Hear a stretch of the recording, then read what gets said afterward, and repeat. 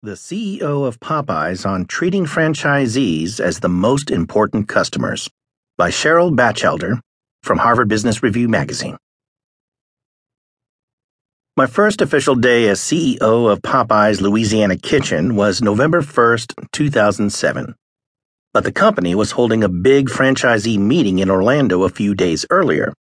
I wasn't technically an employee yet, but I decided to attend and make a presentation.